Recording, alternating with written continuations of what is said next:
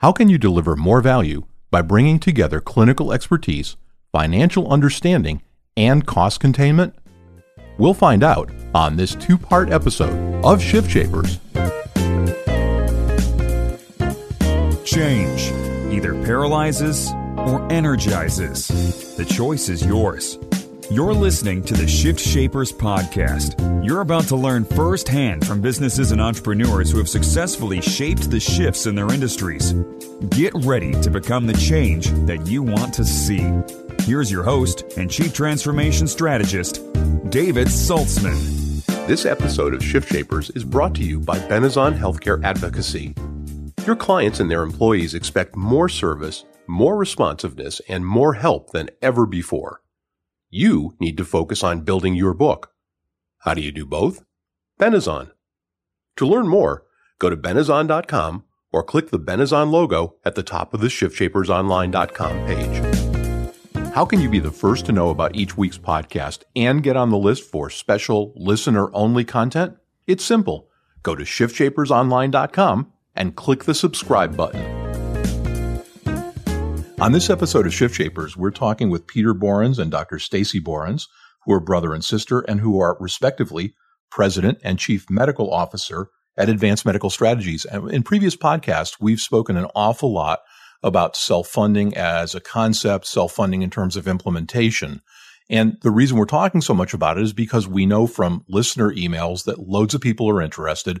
Lots of folks who have previously only dealt in the fully insured marketplace are now starting to look at self-insured alternatives, and the market's changing and accommodating a whole wide range of different size groups.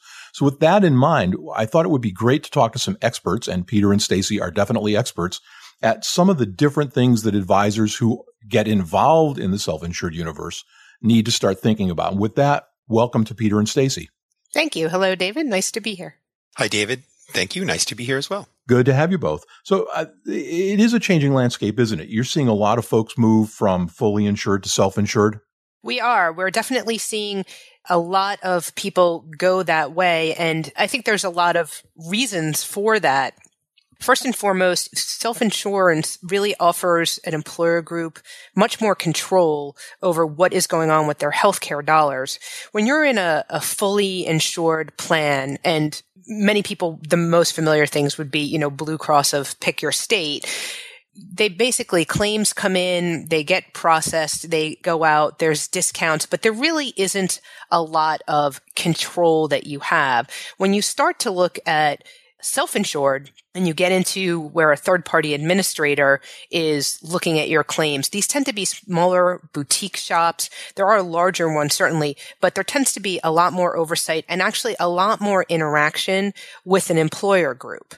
So although they may not fully understand sort of everything that a third-party administrator is asking them, these are their dollars that they have control over. And so making an informed decision about what is going on with their plan, I think, has been very appealing to folks. I think additionally, with the rising premiums, moving to self-insured a lot of times makes a lot more sense. You can really structure and assess a plan in terms of how much risk you want to take and what layers you want to be involved in. And you have a lot more control in terms of picking who's going to manage you, from whether it's case management or a third party administrator. It financially makes sense. And it also, I think, from a comfort level, employers have found that to be much more appealing than kind of that traditional fully insured boat with the way things are going. We talk to folks oftentimes about self-insurance, and the current wisdom is, unless you're a huge group, they think that being self-insured is way scarier than being fully insured. That's not really the truth, is it?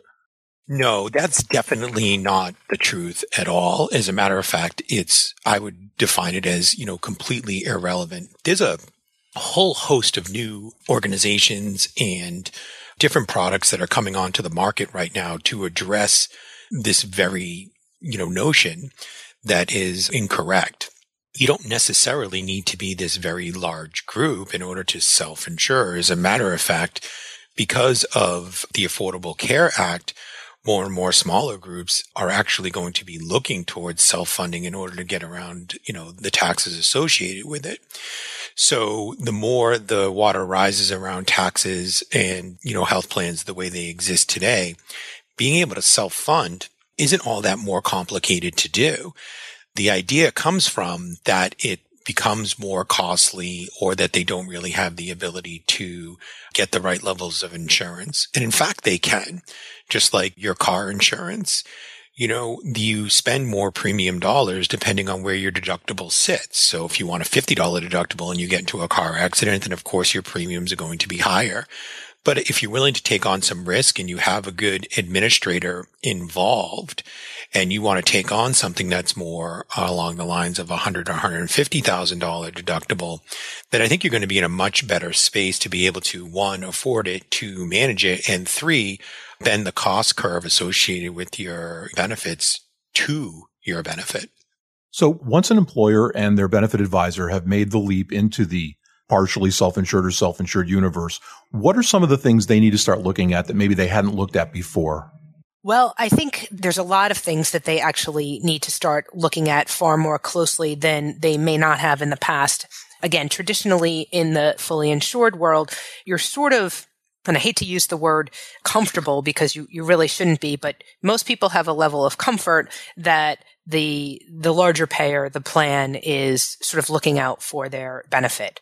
When you make the move to self-insurance, you have to do a lot more of that diligence. And it's interesting, just to sort of tack on to what Peter was saying before, particularly for smaller groups, there's sort of a whole boutique setup now where a lot of companies that do self-funding and offer stop-loss insurance are tailoring to the very small insurers. You can see groups, even under 25 who can now become self-insured. When you're that small of a group, though, if you have one patient that is very catastrophic, it really can, sort of blow your entire budget. So you have to look extremely closely at what things actually cost versus what you're getting billed. You need to look at the clinical issues in terms of medical necessity, even of a lot of these smaller dollar things, because when you're a smaller group in particular, these types of things can add up. It's interesting that you asked this question.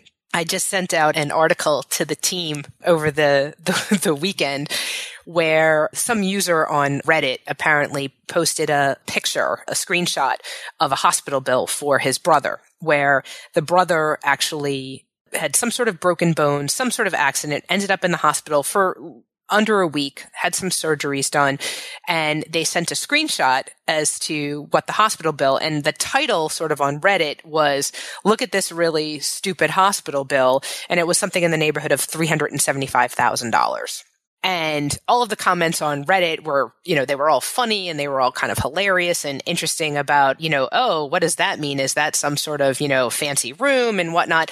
And I think the real tragedy is that it's not a stupid hospital bill. It's a real hospital bill. That's what it really looks like when you go into the hospital. And kind of the end result of the article was, well, the hospital bill was kind of ridiculous in terms of it was $367,000. But, my insurance covered $190, and then they wrote off the other $150 because obviously it was in network. And then, my quote unquote out of pocket was really just my deductible. And so that's sort of the trap that many people fall in, particularly individual patients, is, well, I'm only responsible for a few dollars here and there. So it doesn't really matter to me that they billed me $367,000. But it does matter. And it matters to your employer because all of that claims experience adds up to what you get charged for a premium. And the higher your claims cost are, the more risky you look as a group.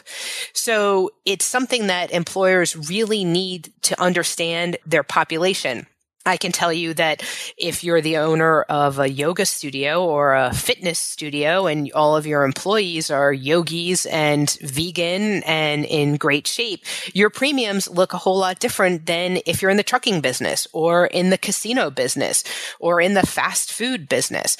Your population really dictates what your costs are going to look like in terms of your premiums. So you need to start thinking about things that you may not have thought of before, such as wellness programs and smoking cessation and exercise and incentives for people to look at their own health, as well as you got to make these folks detectives.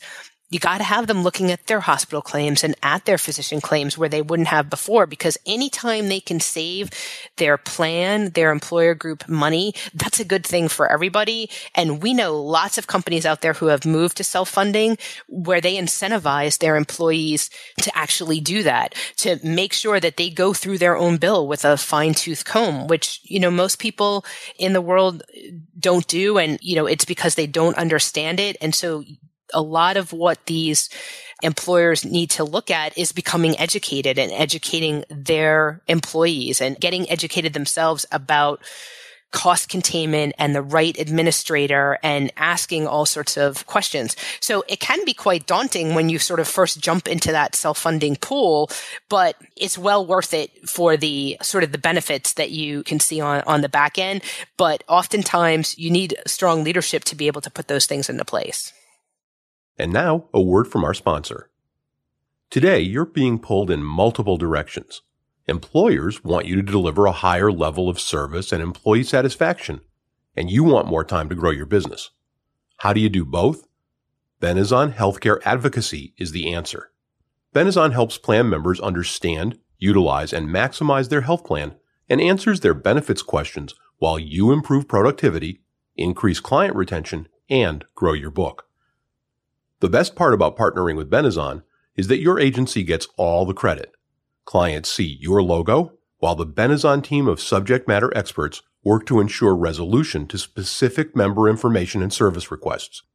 Each agency gets a dedicated telephone number and year-round, 24/7 customer support that answers the phone with your agency name. Turn your benefit on with Benezon. For more information, go to www.benezon.com or click their logo on the Shift Shapers website. Benezon, healthcare as it should be. Now, back to our interview. So let's talk about this brother with the $367,000 claim. Sure. Would he qualify as a high dollar claimant, a phrase that, again, you start becoming familiar with when you start looking at claims reports? Absolutely. He would actually be sort of the quintessential example of a high dollar claimant. And I will tell you, there's a lot of sort of debate out there as to what constitutes a high dollar claim, right? Because if you're me and you, $367,000 isn't just high dollar. I'm bankrupt if I have to pay that on my own. So some people will say, well, $25,000 is high dollar and $50,000 is high dollar. In the world that we live in, we start to look at things that say $100,000 that are fairly high. So $360,000 is a fairly catastrophic claim. And the thing that you have to look at is, well, where is that coming from? Well, this is a guy who, as I said, had a trauma, and I believe he had 2 different surgeries. And although the screenshot really was only of what we call the UB92, which is the roll-up of the bill, so we couldn't really see the detail in the itemization, I would bet you dollars to donuts, and I know Peter would agree, that the vast majority of that came from whatever the implantable hardware was that they had to put into him to fix a bone, those rods, those screws, those types of things. Hospitals do a significant markup on those types of items where they may pay something in the neighborhood of $1,000 for something. They will charge you $10,000. So yes, $367,000 in any sense of the definition would be considered a catastrophic claim. But if you're a small employer group, a $50,000 claim might be considered catastrophic for you. If your deductible is, only $25,000 and you have somebody who hits $50,000 that you weren't expecting, well, and you don't have some sort of stop loss insurance behind you, or that particular person was considered higher risk and you're on the hook for that, those types of people can really be business killers. I think Peter would probably want to add to that. I'm sure the minute I mentioned implants. Yeah. And I think it rounds back to your very first question, David, is, what are the benefits of going into self-funding? I mean, there is a classic example when you go through this story here in that, it's, where it ended up, but you can tell just by the notion of, not the notion, but the way it was posted and the picture and the commentary that this was a managed care claim. And if you're in the industry long enough, it's easy to kind of see the difference between the two. So going back full circle to where we started is, had this claim been in a self-insured environment, then the ability to actually get that claim to not be catastrophic would exist. Versus in managed care, it is what it is. It's the old, well, that's it. You have to pay me. So it's not all well that ends well in that managed care scenario for all the reasons that Stacy pointed out. The inflation, the ability to do anything, the inability to do anything, and just here you go. It is what it is, and you're done. So it brings it all back full circle. The Shift Shapers podcast is a production of Strategic Vision Publishing and David Saltzman. This podcast may not be reproduced in any form, in whole or in part, without the express written permission of the producers. All rights reserved.